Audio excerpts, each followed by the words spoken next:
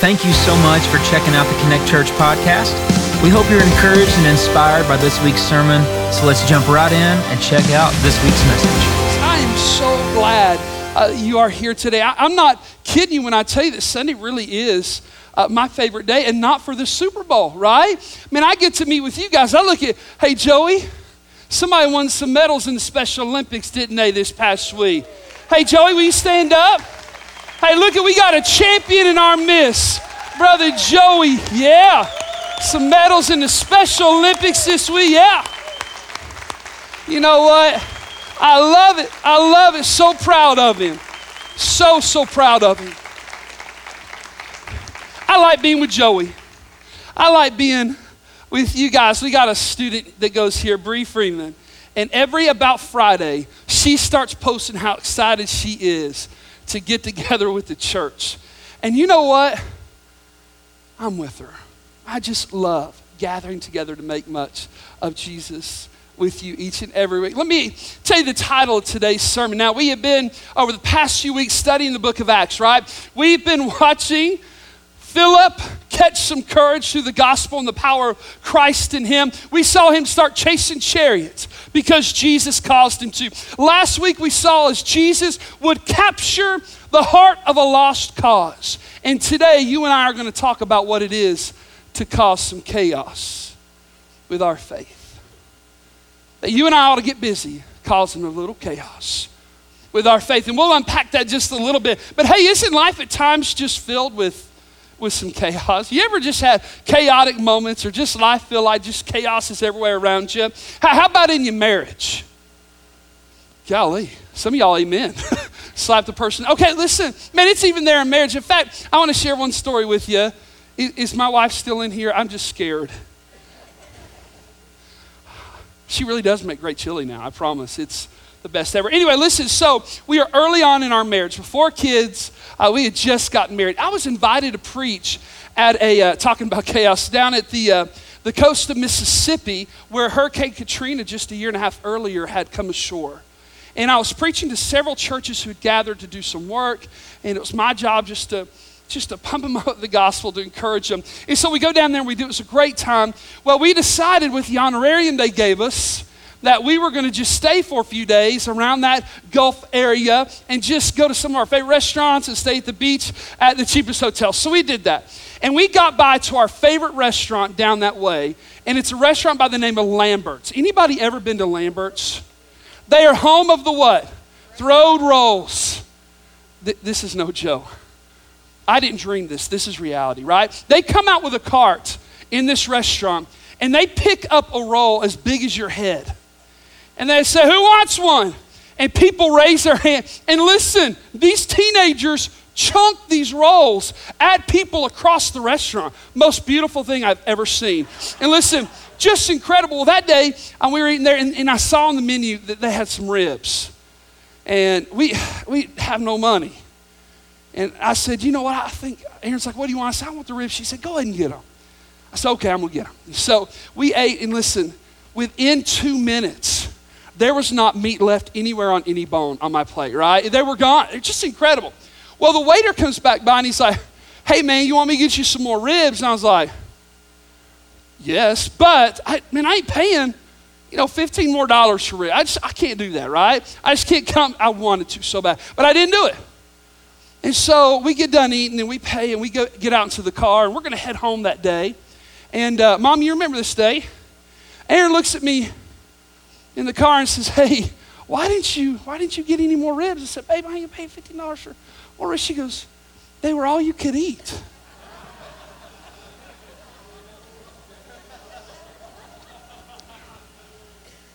I said, Aaron, do you know me?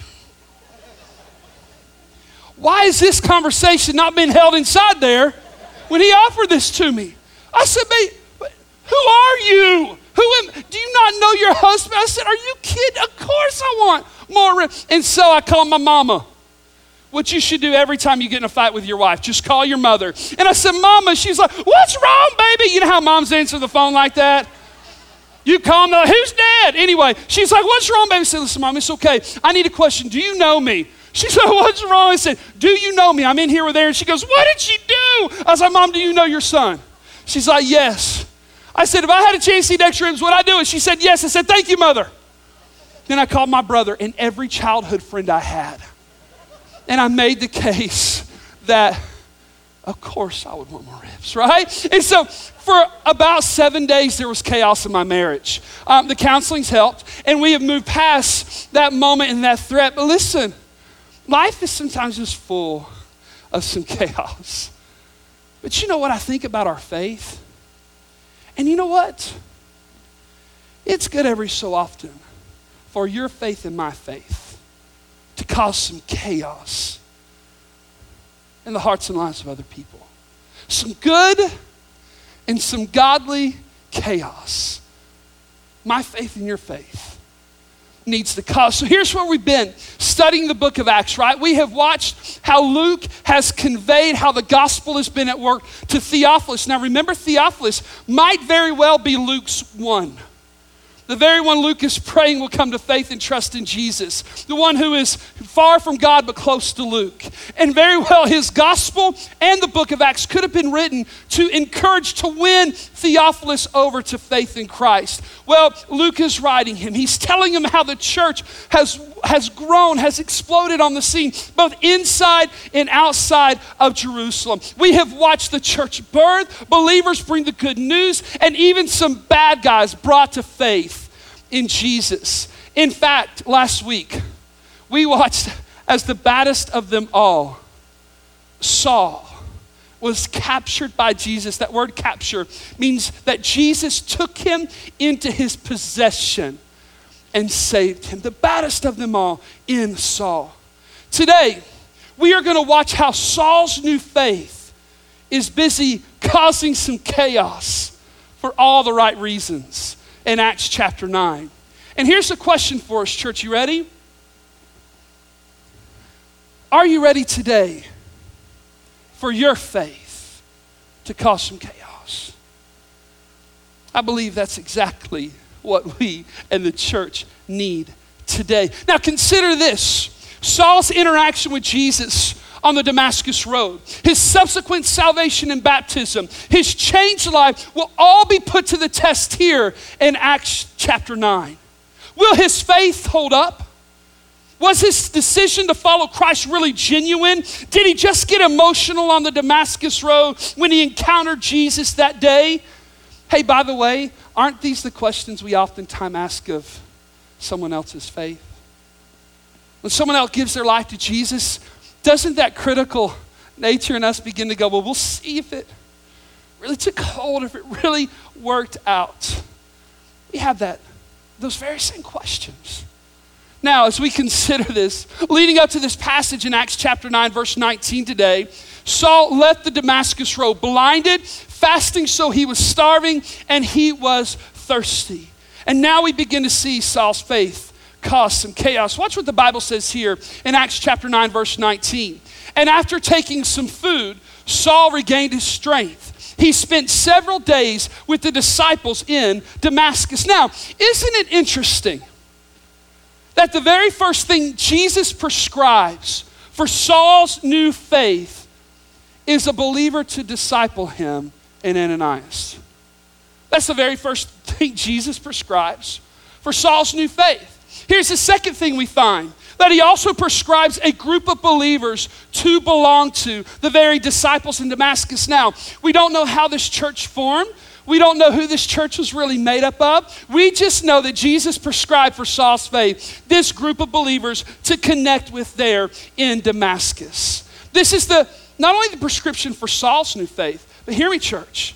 This is the prescription for every believer's faith. Someone to disciple them and someone that they can disciple, as well as a group of believers that they can connect with.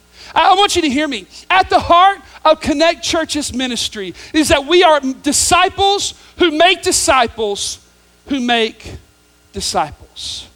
Consider this. When Jesus left, he said this in Matthew 28, this very great commission. Go therefore and make disciples of all nations. He didn't say, hey, listen, go therefore and make mega churches. Go therefore and make attenders.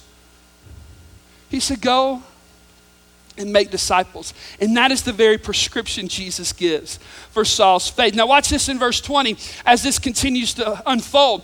And at once the Bible says this, that after spending some time with those disciples and being discipled, that Saul began to preach in the synagogues that Jesus is the Son of God. Now, not only do we see the gospel at work here in Acts chapter 9, but Saul literally takes the gospel to his work.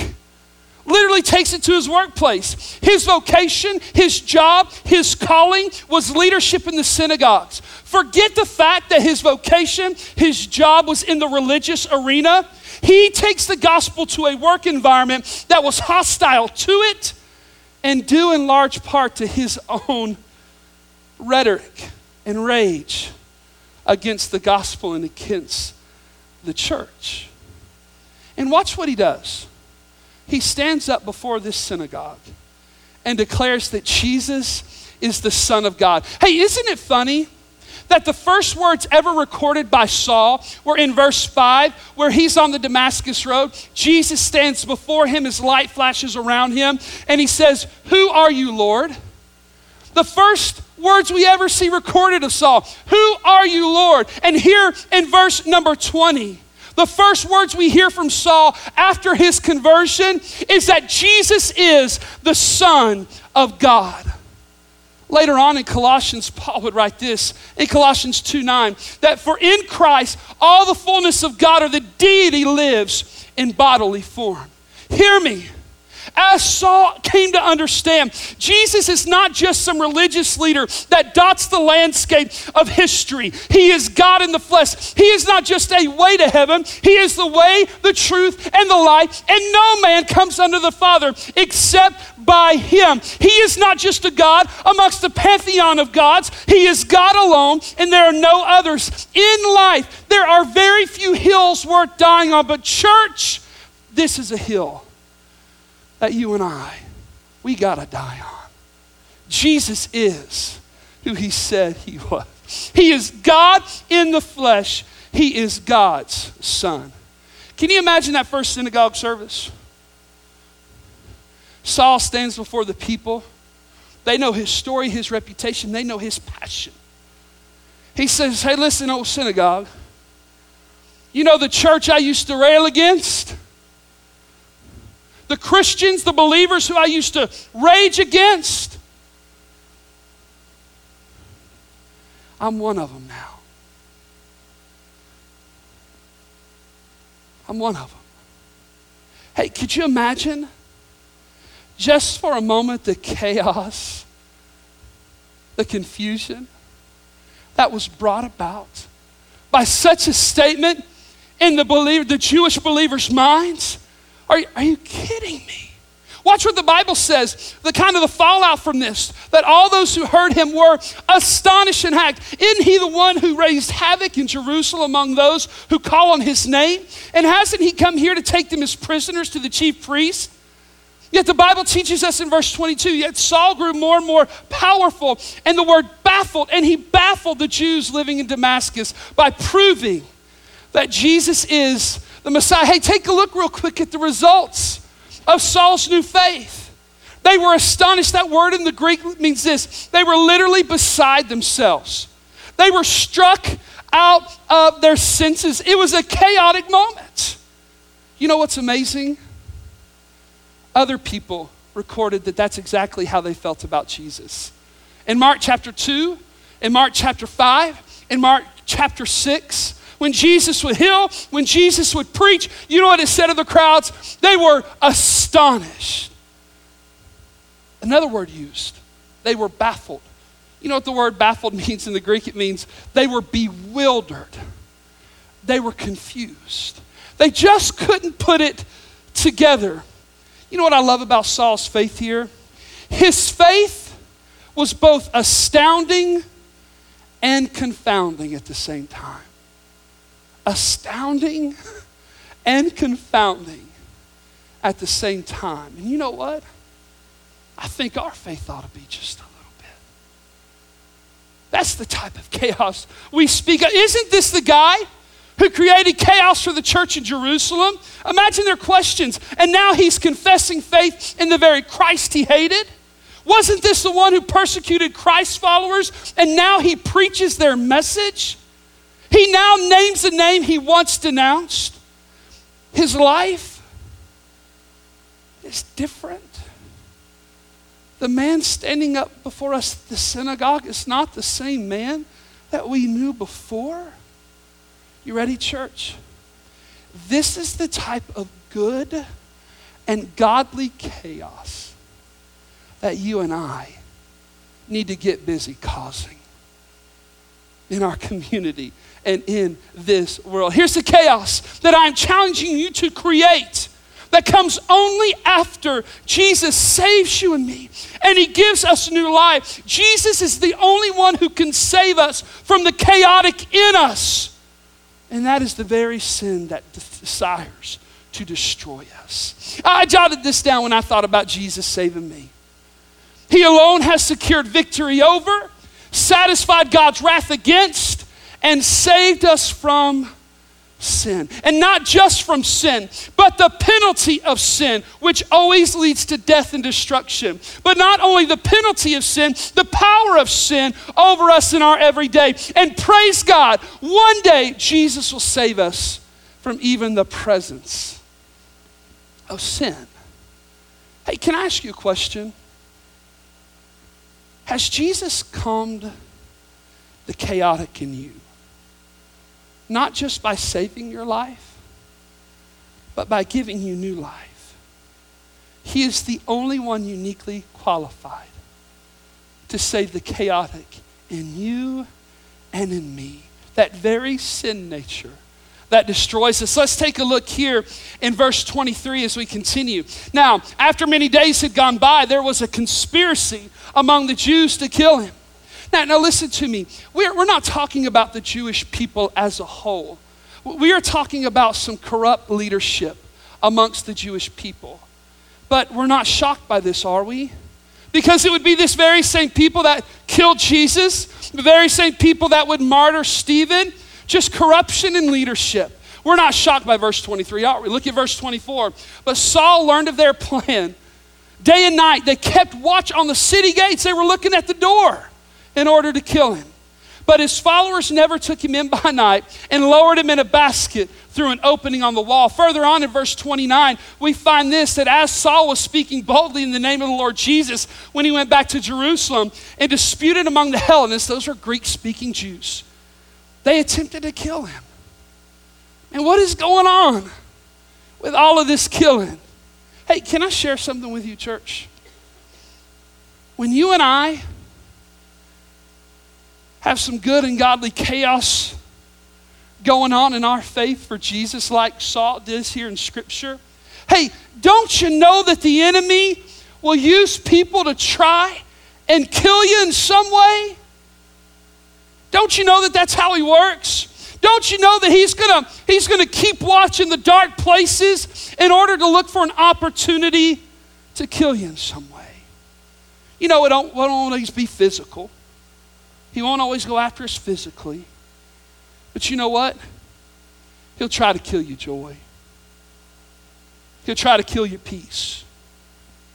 He'll try to kill your reputation. He'll try to kill your relationships.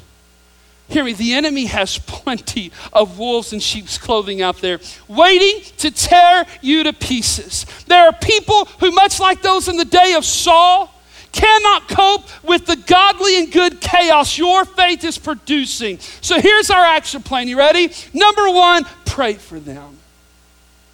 Jesus taught us how to pray and to love even our enemies. And number two, give them no power to affect what God is doing in your life and the good and godly chaos you are producing. Remember 1 John 4:4. That greater is he who is in you than he who is in the world. Let's look at verse 26 as we continue in Scripture. The Bible says when he came to Jerusalem, he tried to join the disciples. So picture this. He leaves Damascus, heads to Jerusalem where he came from, tries to join the apostles, the disciples, but they were all afraid of him, not believing that he really was a disciple, not believing what's happened. Now, Jerusalem becomes the headquarters for the apostles, for the disciples. Remember, they send other believers out into the world with the gospel. Peter, James, and John, and the boys, this is where they are set up. And now we see Saul going back to where he came from. But I want you to notice this. Not only does Saul's new faith cause chaos amongst the Jews in Damascus, but it also causes chaos in the church in Jerusalem with the disciples there. And you know what? It's a good thing, and it's a godly thing, because watch how scripture plays out. In verse 27, but Barnabas. You know what? I pray for a lot of these moments in your life, but for Barnabas in your life and mine.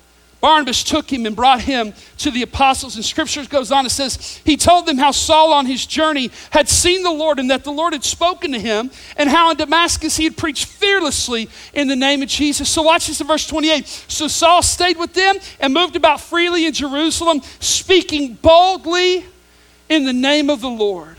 You know what surprises me still? In verse 27, Jesus is still busy prescribing what Saul's faith needs the most. He needed a believer in Ananias to disciple him. Hey, by the way, who are you pouring Jesus into? And who are you discipling? Who is it that you are teaching to love and follow after Jesus more and more? Jesus still busy prescribing what Saul's faith needed, a group of believers to belong to in Damascus and now in Jerusalem. Hey, do you have a group of believers, a small group, a church that you can belong to that's going to help you to grow in your faith in Christ? Hear me. Connect Church desires to be that. Our groups desire to be that. But if we're not getting it done, then you find a group you can grow in Christ in, even outside of these walls. We see Jesus prescribing what Saul's faith needed the most. And here's where we find it. You ready? We find that he prescribes a Barnabas for Saul. A Barnabas who had his back. Barnabas believed that Jesus and Saul and the proof of Saul's faith. And you know what? He saw it evidenced in his life. Barnabas had his back. Barnabas' friendship led to boldness in Saul's faith. Hey, let me ask you something. Is there someone, some group of believers that is helping you be bolder in your faith?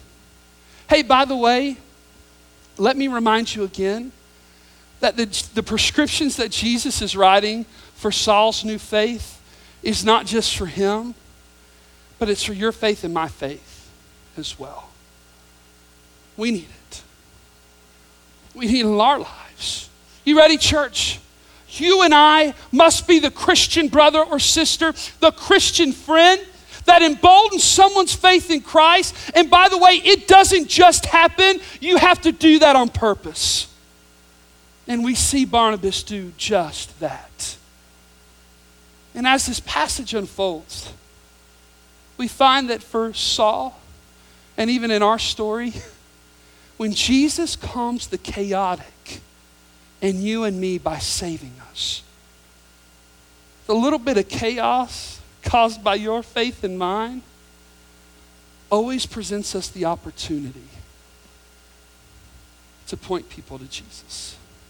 In verse 22, as we read just a moment ago, Saul was not only proving the gospel with his words, he was living proof that the gospel was real. Listen, he wasn't only talking about the gospel, trying to prove it with his intellect and his words, but he himself was living proof that the gospel was real and that Jesus really works. Hey, you ready? I look in this room and I see a lot of living proofs that that's what we're called to be. Living proof that the gospel is real and that Jesus works. And we see that in Saul's faith. Now, Saul's faith in Christ might have caused some chaos and a little bit of confusion among the people, the Jewish people in Damascus, and even among the disciples in Jerusalem. But hear me, it presented him with a moment of clarity where he had the chance to tell them of the one who had the greatest impact and made the biggest difference in his life. Jesus. Jesus. Hey, do you know that's the very same platform you and I have in our lives as we live out our faith? Our faith may cause a little bit of chaos, confusion in some people's mind. They may not understand why we don't do some of the things we just won't do. They may not understand why we prioritize some things over other things. They may not understand why we don't talk in certain ways. They may not understand the joy we have no matter what we are facing. But hear me, this is the truth we know. The chaos of our faith always leads to a moment of clarity where we are given the chance to, like Saul, point people to the one who has made the greatest impact and the biggest difference in our lives. And that's Jesus. You may say, Anthony, listen, my faith might cause a little chaos, but I really don't know how to point people to Jesus. I really don't know how to share the gospel with people. You talk about it all the time. I just don't know. Hey, by the way, next Sunday afternoon, 5 o'clock right here, we're going to eat together. And I'm going to share with you how you can share the gospel. I'm going to give you tools. I'm going to equip you. Hey, and guess what? We'll have childcare provided. And I pray that hundreds of you will show up as we learn how to better share our faith. But can I share this with you? You already have the greatest tool at your disposal to share the gospel. You already have the most effective tool out there. In fact, Saul would use this tool 3 times in the book of Acts and also elsewhere in the New Testament in his writings. You know what that is? Your testimony. Your testimony. What Christ has done in you and for you. Well, you say, well, Anthony, what's my testimony made up? Well, let me just give you a real quick lesson. Number 1, your testimony involves your story. That is this, your life before Jesus and the events that led up to you being saved. Now, what was it in your life that led you to the point where you knew you were a sinner and you needed a Savior? You ready? Because I'm a Trinitarian preacher, that means I always got to preach with 3 points. Here's the second point of your testimony. You ready? His story. It is the story of the day and the moment that Jesus interrupted your life on your Damascus road, where he invaded your heart and your life. He saved you, and you placed your faith and your trust in him. Oh, that's when his story becomes your story, right? And then here's the third part of anybody's testimony, and that is this, our story. Meaning this, mine and Jesus' story. How he is still working in me, how he is working through me, and why I love him the most. It is a story that Saul would share 3 more times in Acts and elsewhere in Scripture. And you know what? When you and I are presented with a moment where our faith breeds a little bit of chaos, and there's that moment of clarity where you and I get the opportunity to point people to the one who has made the greatest impact and the biggest difference in our life. At that very moment, you and I can use our testimony to point people to Jesus. Here's what I jotted down. You ready? People can deny the existence of God, the authority of his word, the validity of his son Jesus, but they cannot deny the difference that Jesus has made in your life. In the moment of clarity, tell them what Jesus has done for you. I want to close with this story. And really it's Sammy's testimony. Sammy's testimony. See this beautiful young lady right here? I'm her youth pastor. And she'll forever know me as that. This young lady didn't go to church at our church. In fact, her family didn't go to church at all. But every Wednesday night at student night, she would be there. I forget how long it was, but for years she sat under my preaching, and I would share the gospel with her. every Wednesday night, as well as all the other students. I'll never forget the Wednesday night, though, that she finally looked up at me during the invitation and said, you know what, tonight I gave my heart, my life to Jesus. Now, I loved it because I began to watch this new faith begin to blossom. I began to watch her bring her friends to church so they could hear even more about Jesus. And I love watching what God was doing in her life. Well, just a few weeks before graduation, Sammy was coming home from her boyfriend's house in her Jeep. And you know, every community has that curve in the road somewhere that's just a little bit too sharp that you know you can't go really fast on because so many accidents happen there. Well, she took that curve too fast in our Charlotte community. And just like that, she was pinned under her Jeep. And Sammy died. Of course, I caught word. Man, it ripped my heart out. Just such a new faith, such a young lady, weeks from graduation. Already got her graduation pictures. And she was gone. Now, I had no doubt where she was because Jesus is just that good. But I'd never met her family, but I knew I had to go over there. Now listen, we do this a lot in my line of work. I mean, we deal with this a lot. And it is heartbreaking every single time. But I didn't know mom or dad. I didn't know sister. I didn't know anybody, but I showed up at the house. I knocked on the door, and there was her grief-stricken father. Who are you?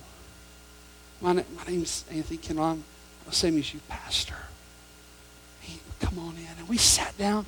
We cried together. We shared stories of her together. I talked about the night that I remember she gave her life to Jesus, and her grandmother spoke up in her tears saying, I remember that night she called me and told me how amazing it was and about her new faith. And little did I know the chaos, the good and godly chaos caused by Sammy's faith. A couple days later, we hosted our funeral service at our church. It's a big church in Charlotte. And I watched as hundreds of teenagers poured in to that sanctuary. Had a chance to celebrate her life with hundreds of teenagers and hundreds of people just from the community who knew her story. And the time came for the invitation, and her family wanted to make sure that I shared the gospel that I had shared many times with Sammy over the years at student night, that I shared that very same gospel at the celebration of her life at her funeral. Of course I will. And I did. And after I invited people to follow Jesus, I said, as I do each week here, hey, listen, today if you ask Jesus to save you, if you placed your faith and trust in him, would you look up at me? And do you know the chaos of this little girl's new faith? Over 80 of her friends and families had given their heart to Jesus that day.